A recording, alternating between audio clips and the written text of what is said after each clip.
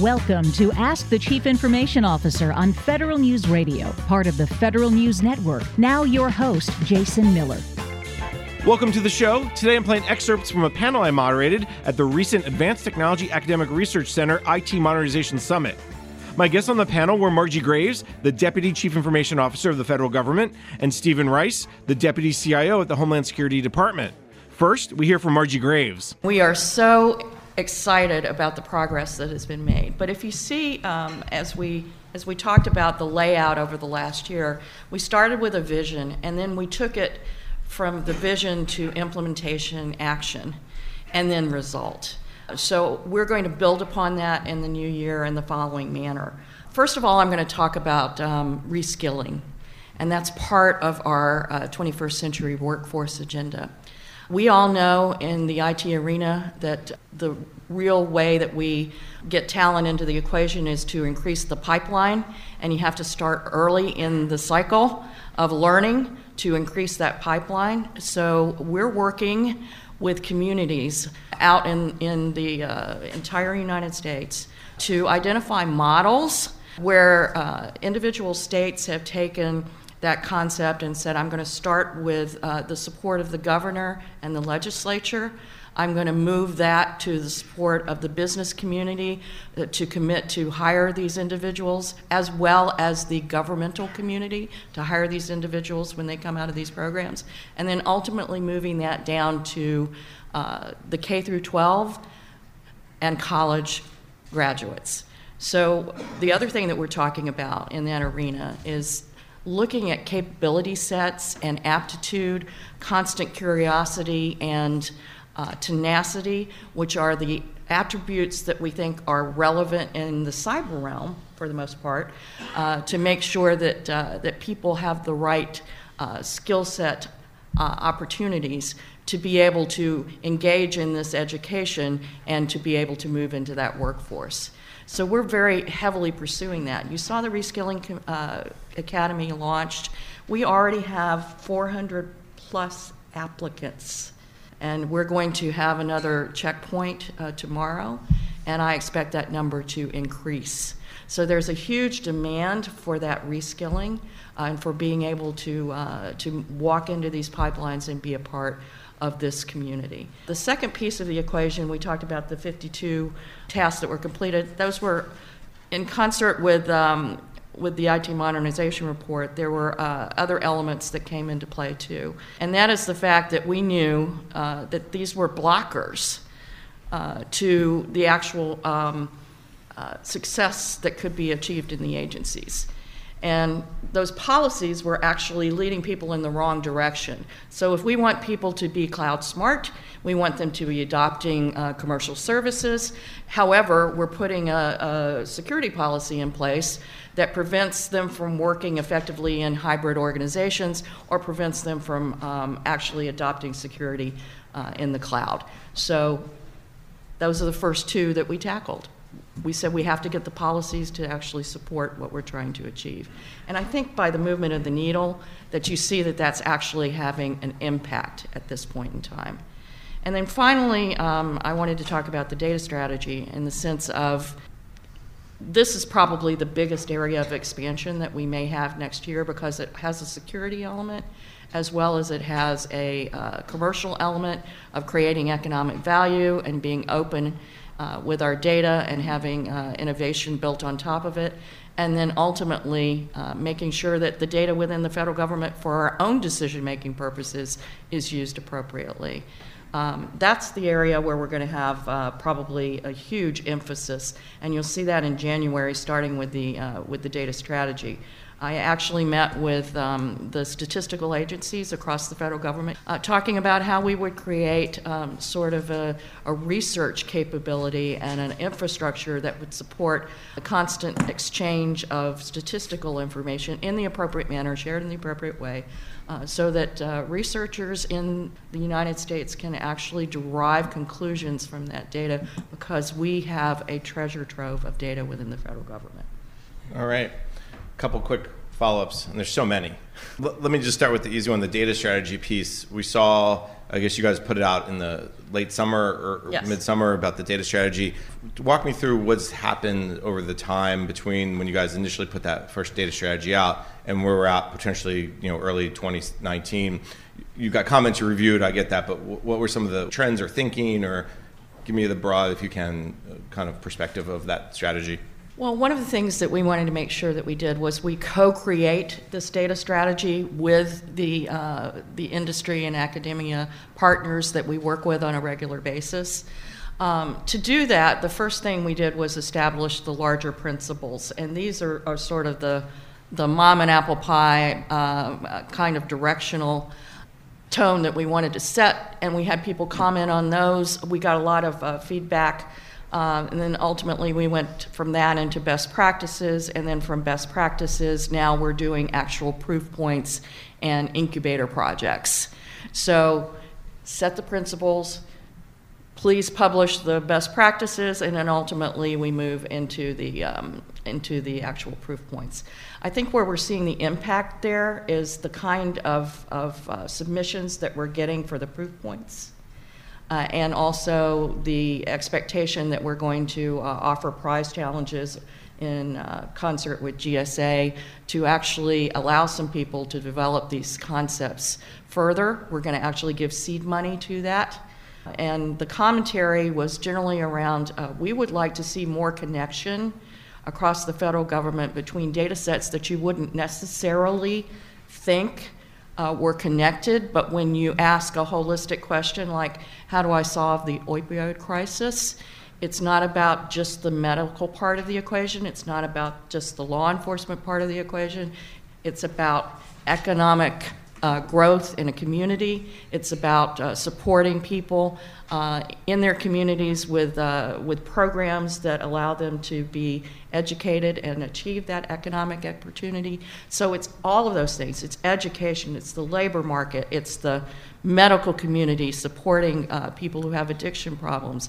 It's the law enforcement making sure that there are cutoffs on people who are engaging in activities that actually support that. So I just think the concept of being able to draw across multiple data sets to solve the bigger problems, and the questions that get asked are holistic, and they're not just one narrow sliver of the data that's needed to answer them.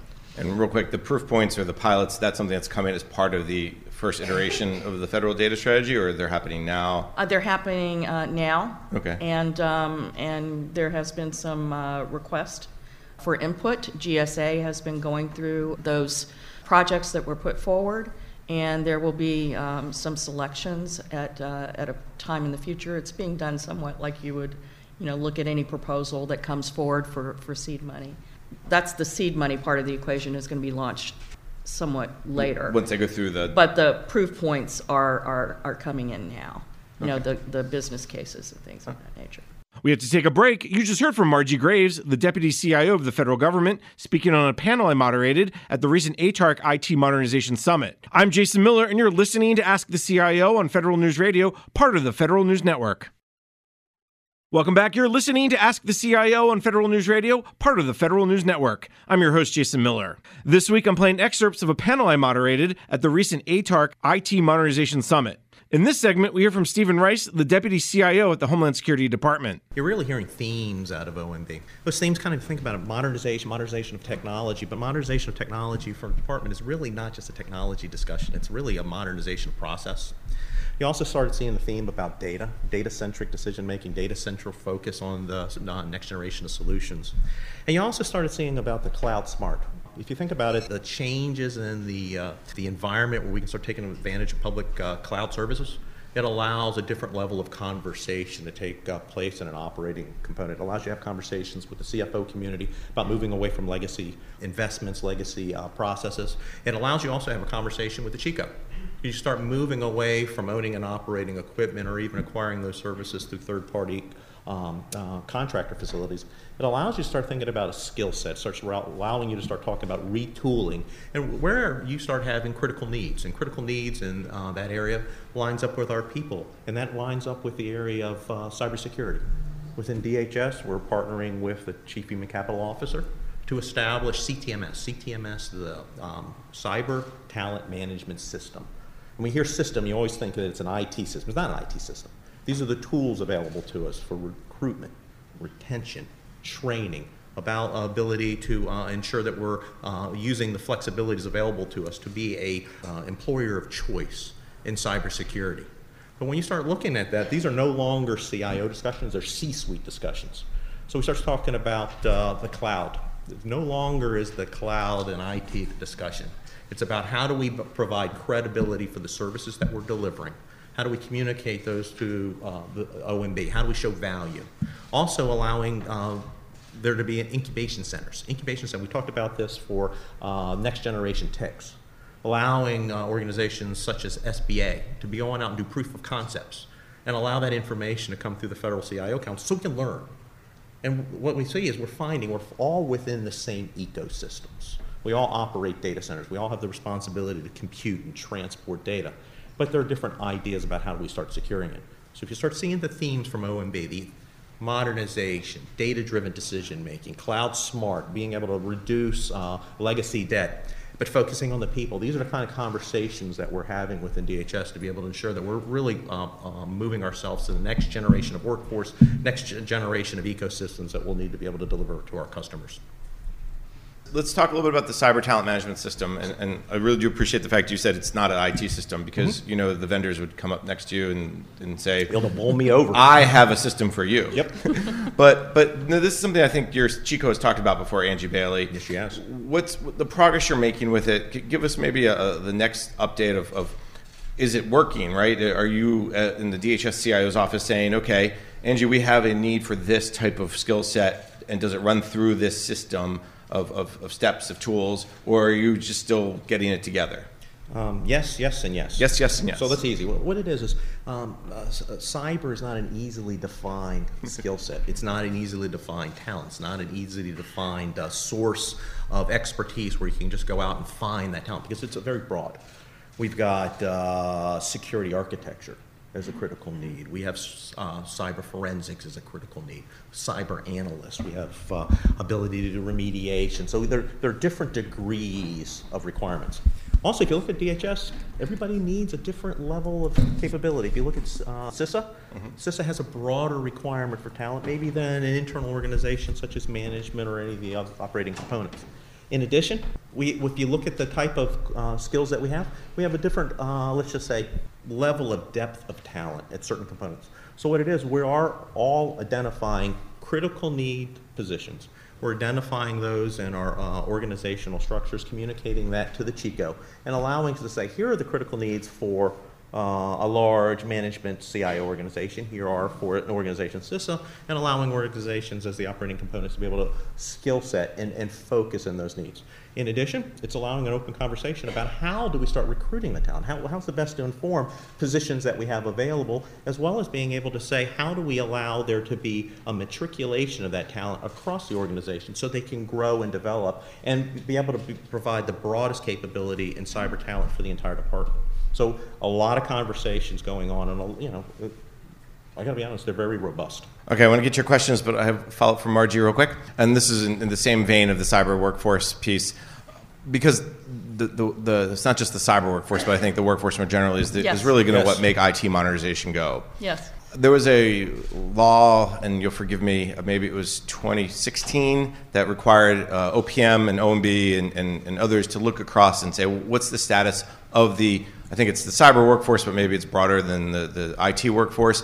And there's been some, I think, back and forth hemming and hawing over how to define it. And can you just give me the broad sense, the Reskilling Academy as an example, is that part of this effort to say, okay, where are we today and how do we fill those gaps? I mean, do you have a sense of what the gaps are? Actually, I think when we talk to our community, the most critical gaps are in the futuristic... AI, machine learning? Yes. There are, in every cycle, as you move into a revolution, okay, this happens to be the digital revolution. We had the Industrial Revolution. We've had all kinds of revolutions over time in society that change the workforce because there's a new element that's introduced. In this particular case, the automation and an appropriate use, which is why I emphasized it in my opening remarks, is going to be one of those revolutionary items.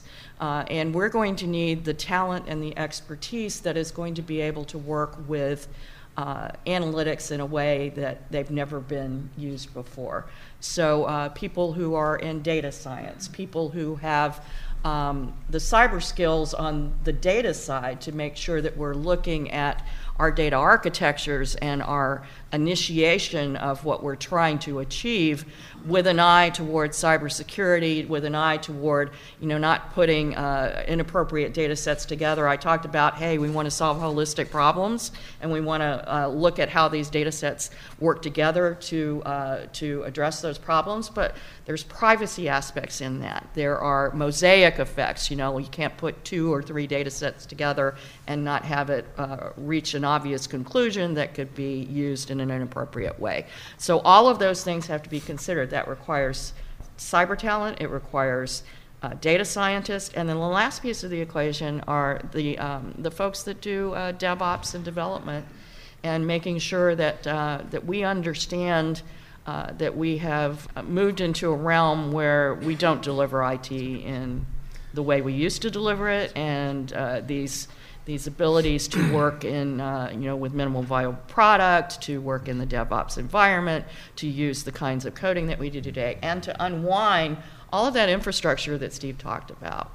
Human design development. Too. Human design, you're putting the user in the middle of the conversation constantly is the only way you achieve success. We have to take a break. You just heard from Stephen Rice, the Deputy CIO at the Homeland Security Department, and then from Margie Graves, the Deputy CIO of the government, speaking on a panel I moderated at the recent AHRQ IT Modernization Summit. I'm Jason Miller, and you're listening to Ask the CIO on Federal News Radio, part of the Federal News Network. Welcome back. You're listening to Ask the CIO on Federal News Radio, part of the Federal News Network. I'm your host, Jason Miller. This week, I'm playing excerpts of a panel I moderated at the recent AHRQ IT Modernization Summit. In this segment, the panelists, Margie Graves, the Deputy CIO of the government, and Stephen Rice, the Deputy CIO of the Homeland Security Department, take questions from the audience. Brian Zimmer, Selective Service System. I have been critical of the drive to the cloud because I had early experience with it before you all discovered it. I was in agencies that tried it. And there's a great deal of difficulty controlling the quality of the vendor services. Sure. There still are no criteria from OMB for evaluating things like that you are advocating, such as cloud email, such as cloud backup. So I can look at your criteria and I can look at failed cloud activities and see that there's no correlation. What I'm seeing here is I'm seeing an incomplete rule set for things that you seem to be advocating, in fact, officially advocate, like the new data center from OMB about cloud email. There's a lot of unknown territory with the cloud. Let's be honest. There's availability. There's an architectural discussion. There is a ability to understand contractually how are you going to enter into those agreements, how are you going to move. There's a talent management quandary there about how do you ensure you have the right skill sets to monitor.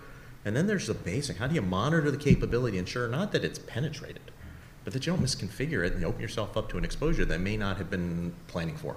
What we are finding is eyes wide open. Eyes wide open is this is not a discussion about just the CIO and say, God bless us, let's go to the cloud. It's a conversation of understanding the legacy debt that exists with the infrastructure that you have, understanding the contractual limitations that you have in some of the services, where whether you own and operate a data center, lease a data center, or you have legacy debt in there that you just can't maximize the efficiency. This is a multi-dimensional discussion when we talk about cloud at DHS. It's not about the cloud. It also reverts me back to understand how do I transport my data to the cloud. It understands where is my data going to be transported to. There's physical and physics issues for us to understand what's the proximity to my user community to the cloud so I don't introduce latency. And then how do I ensure that I'm looking at the skill sets necessary to operate in the cloud, but also how am I communicating the long-term intentions with my contracting community, how I'm going to acquire it, how I understand with my CFO community how I'm going to have to afford to be able to get into the cloud. And 3 is how do we understand long-term how that risk to mission may be, let's say, putting pressure, maybe not even fully understood, moving forward. So I can't say that it's a nirvana, but what we're seeing here is I don't know if we'll be full cloud. We'll be more of a hybrid model. Thank you. The only part of your response that actually directed yourself to the questions that I raised was the last one, which we would call enterprise risk. Where does this go? What have you just given up to your vendor? What does it matter to you if your vendor fails? Oh, absolutely. Okay, that doesn't seem to be addressed by OMB's current directives, nor do the rules, nor do the interconnectivity issues. How do you ensure that the line connection to your cloud provider is even clean? How do you know it's not being intercepted? If you're sending highly secure data and PII through it, exactly what are the quality controls that OMB and GSA are applying to the vendors that you provide contracts to us through? Those are serious questions, and that's not what I'm hearing from you. I'm not hearing that response. I'm hearing this generic management stuff. Well, no, I'm going to tell you, this is also changing your architectural discussion. You know you're now moving into an untrusted environment. If your security architecture is implicit that you only trust an unsecured data at rest or data that's in transit in a particular environment, you have to look at that architectural from a security and throw it out the window. You have to start moving to what we start talking of zero trust network because you're in an untrusted environment from a security perspective. Also, you're an untrusted because you have a contractual relationship. You have to ensure that provider is in a healthy state, that they are there to support you, and that you have an opportunity to monitor that workload. So when we start talking about it, I understand my security boundaries on my on-prem data centers. But it's not a conversation of, wow, we're going to the cloud. It's how am I going to the cloud to ensure I access the cloud, contract with the cloud, afford the cloud, monitor the cloud, and I'm able to exit that cloud when necessary. So the conversation, it's a holistic change in philosophy when we do this. So the catch is, no one's going to force you to the cloud. You're going to have to make some hard decisions because I can tell you, you don't have enough money to pay for everything you got. We all are seeing that. You're going to have to make risk-based determinations of how you're delivering the best services to your customer possible. And you're going to have to be able to look at the risk equation differently. It's forcing us to think differently. Is it nirvana? Absolutely not. But it's a multi-dimensional conversation. It's much more than the CIO. It's not just from OMB. It's everybody has to be part of this discussion. Yeah, so I wanted to follow up. I think the real intent of Cloud Smart is to encourage you to look at the appropriate systems should be placed in the appropriate arenas for their security requirements as well as for the mission support that they provide. Cloud Smart is intended to set a direction. However, the way that we govern the actual implementation of these things is through the governance and the contractual mechanisms that we share with GSA. So, for example, I was just at the EIS Governance Board, EIS, very big contract. We are using it to modernize our network systems and our ability to actually embrace current technology in that world. By the same token, there are a lot of real roll-up-your-sleeves activities that have to be done in order to do that appropriately, both on the contractual side as well as on the technical side. That gets done through those governance boards where every agency has representation at the table, and it's not necessarily what's written on paper as opposed to we meet on a regular basis, generally weekly with GSA and once a month with all the agencies to clear the debris and answer the questions so that we address each agency's situation individually, because you can only do so much with the higher level guidance. There are individual implementation challenges, and you have to meet each agency where they are because those are different. When I was in Steve's role at DHS, I used to get very disturbed by OMB promulgating something that was one measure across the entirety of the federal government. It does not work that way. Mm-hmm.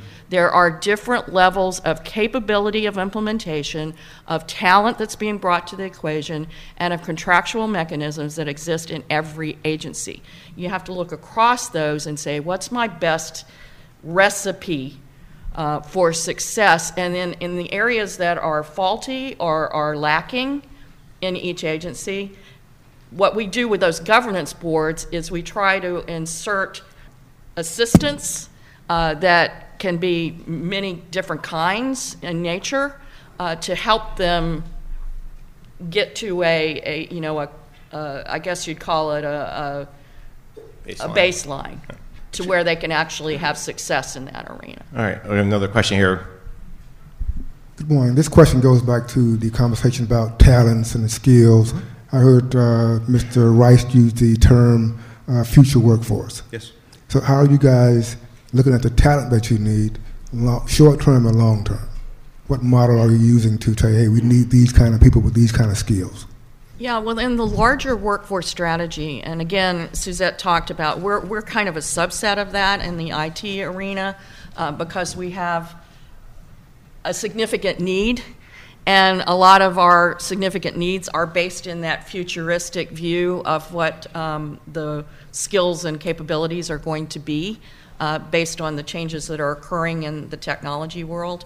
But we are partnering directly with the Department of Labor and their statistical analysis group, and ensuring that we are incorporating the changes that would have to be made in the way that we look at job series, in the way that we actually hire, because now the way that we hire is somewhat based in a legacy approach, which may need to change to assessment of capabilities and aptitude, as opposed to resumes and keywords. And that's something that we all own as a community. It has to be done by changing job series codes, by changing descriptions, by changing the way you actually conduct the hiring process. All of these things are in the mix, and it can only be done with OPM, with Department of Labor, and with other entities across the federal government that are invested in making those changes that will facilitate this kind of change. So Margie talked at the macro level. If I could take it internal a little bit. Agree with everything Margie's saying, but what's forcing us is there's a lot of discussion. So working internal to the workforce, well, you have to tell them where you're going. And if they're not hearing cloud and preparing to understand how to work within the cloud, we're not doing a good enough job to be able to articulate that. Two is, a lot of people can get comfortable. If you've worked 10, 15 years in the same operating model, and now you're starting to get into a consumption-based model, and you're starting to govern technologies, as we discussed here, going to the cloud, it takes a different understanding of the contractual oversight. It takes an understanding of the consumption of finances. It understands also the responsibility to monitor workloads in a cloud environment. And it start talking about, from a cyber perspective, really educating the Chico community of the width of cyber. Being able to articulate within a federated community where each centers might have unique skill sets or needs, and then being able to articulate that across the entire department. And then finally, it's setting a standard. How do we understand that we want to be able to have long-term investment with our personnel? How do we ensure that we're allowing and understanding the matriculation of people as they move across DHS so they get a wider capability to be able to support whatever our mission takes us? So the catch is, yes, conforming to the policy, understanding the dialogues, being able to have the maneuvering room to be able to execute, but also opening those levels of dialogue to make sure you understand tactically what the problem is and then strategically where you're going so everybody's on the same sheet of music. Do you know what one of the most important disciplines that can easily transfer into cyber? Musicians. We talked about that. Yeah. Mm-hmm. So looking at those non-traditional, or people who haven't been coming through that discipline their entire lives, like I started out as a scientist, I'm going to continue to be a scientist. The whole STEM aperture needs to be opened up, because I think a lot of people self-select out of including themselves in that opportunity because they don't see themselves that way. And what we need to encourage is non-traditional, disciplines could be brought into this realm. And Steve, I got a question here, a couple questions. But Steve, in many ways, what you're talking about seemed like is almost that idea of the cadre that could go from, hey, we have this skill set of data analytics in CBP, now they could help out ICE or they could help out FEMA. It's almost as like that's where you're talking toward. Absolutely. What we talk about is there's value in understanding the particular mission. My work at TSA, when I spent time there, is you get to understand the mission to a deep degree. When you come to management, you have a wide portfolio, so you need to be able to be a very wide IT professional. The same theory goes in a cyber or cloud strategy architecture. We need depth. We need depth of mission, but I need to be able to have talents and skills available so people can stay engaged and be able to widen themselves to support the broader DHS mission. For one thing, it's important for delivery of service, but it's extremely important for succession planning. The skills necessary for the next generation of the mission are going to require wide understanding of technology, data modernization, and different contract relations for delivering services. All right, another question. Margie, both you and Suzette talked about data strategy. I'm asking a question as a citizen with 37 years in the private sector, currently a federal employee, and it's not directly related to that work. As you talk to synergy of bringing together disparate data sets, what is being done with the legislative branch that ensures we understand where the data comes from and we reach out and include that properly in the decision making, both from a policy point of view and subsequently from an operational point of view? As we embark upon what I feel is a enormous opportunity to use data in appropriate ways to drive policy, to drive decisions, to drive programs in the federal government that actually solve our bigger problems.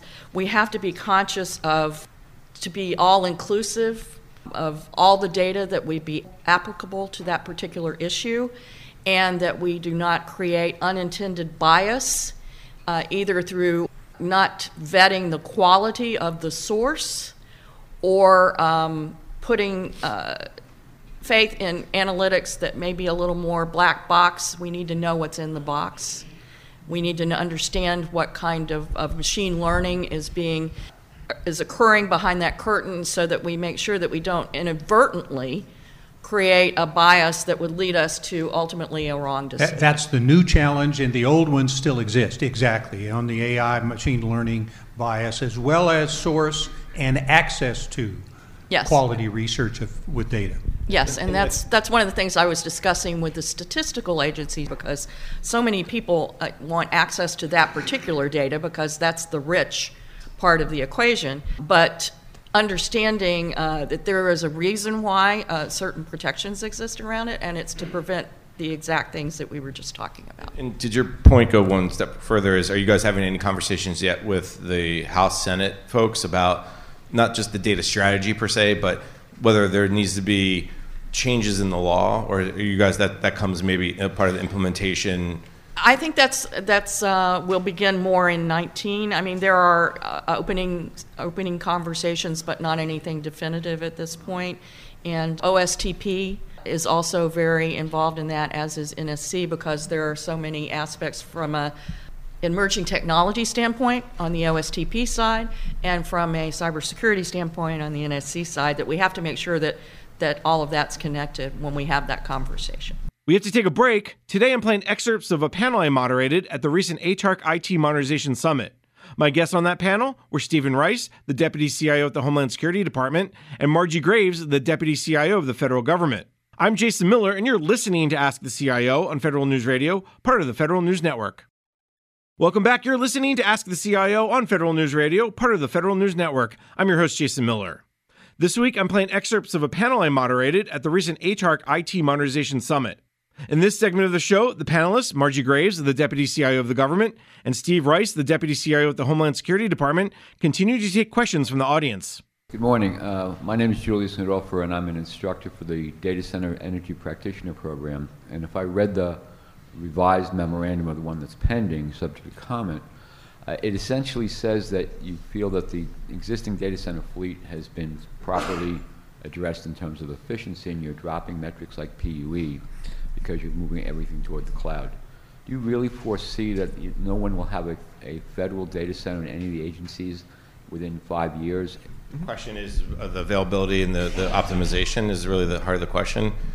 Well, it's all. It's maintaining remaining federal data centers and continuing to rely on them. Will they exist in 5 years? Yes. There was no yes. There was no intent to say that we're going to be 100% in the cloud. I think what you heard from Suzette this morning, and what I'd like to interpret for you out of the the mechanisms that we're putting forward is what we found was people were concentrating on how many doors got closed, how many lights got shut off, as the measure, as opposed to that roadmap, which tells you, here's my set of applications. Those applications fall into these portfolios. This portfolio is standardized and could use a commercial service and therefore is appropriate to move to a cloud, like email. This portfolio, I might need to have some things that are in my purview, and then I need to have some things that are in the cloud, and I interact between with the hybrid solution. And then ultimately, there are some things that those are the crown jewels, and we need to keep them here. So I see a continued ratcheting down of what falls in that final bucket, and making a real strong case that should be the case. However, there will always be some hybrid environments. There will always be some on-prem. I don't foresee that everything gets done in the cloud. It's all about that application rationalization that we were talking about, your roadmap, your modernization roadmap, how you appropriately use the technologies, regardless of where they reside, to make sure that you are meeting the mission and being cyber secure. I think we're trying to move the preponderance up here. So start at the enterprise, try to get everything enterprise that you can get, then get your shared services, try to get everything that you can get into that bucket, and then and only then you move down to this is a really intricate one-off thing that needs to be protected in this way. So I think because we're moving from CapEx to OpEx, which is better financially for us also, that the push is to move the needle, not to completely obliterate.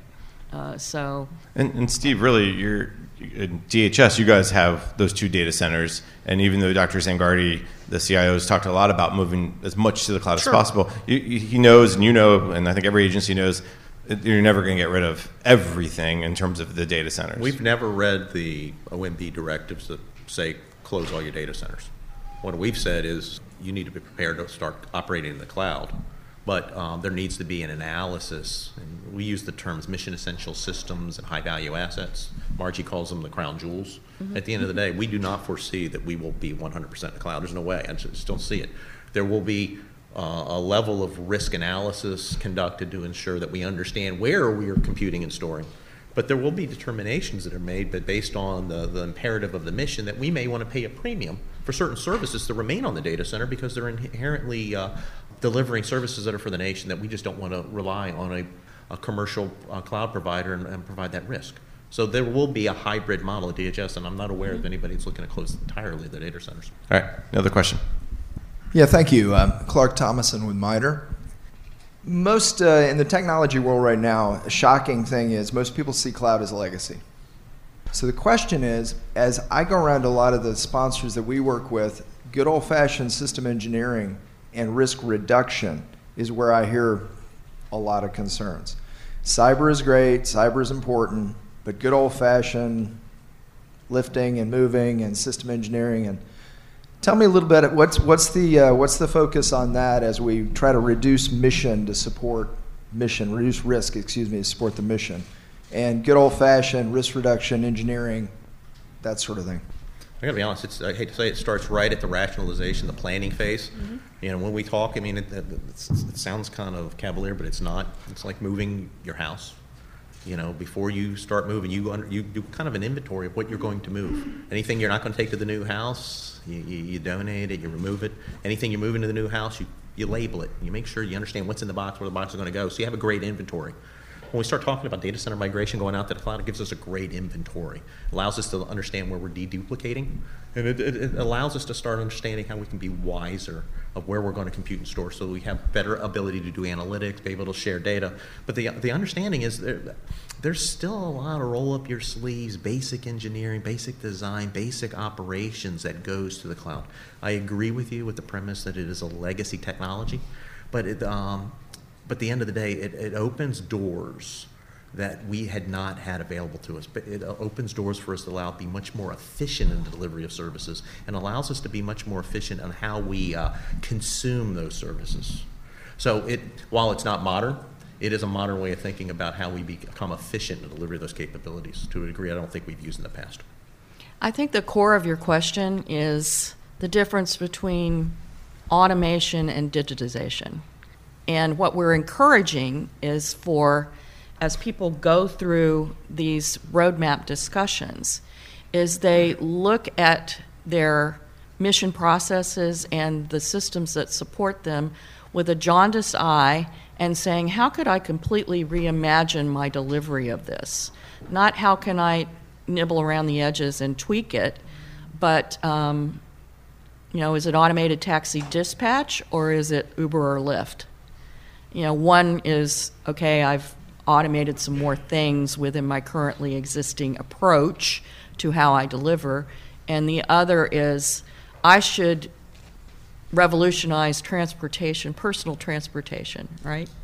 So there's a difference between those two, and taking the opportunity when you're doing this roadmap analysis to have your engineers in the equation to tell you what the art of the possible can be allows people to not be constrained when they're thinking about the next generation of what their mission delivery operating model might be.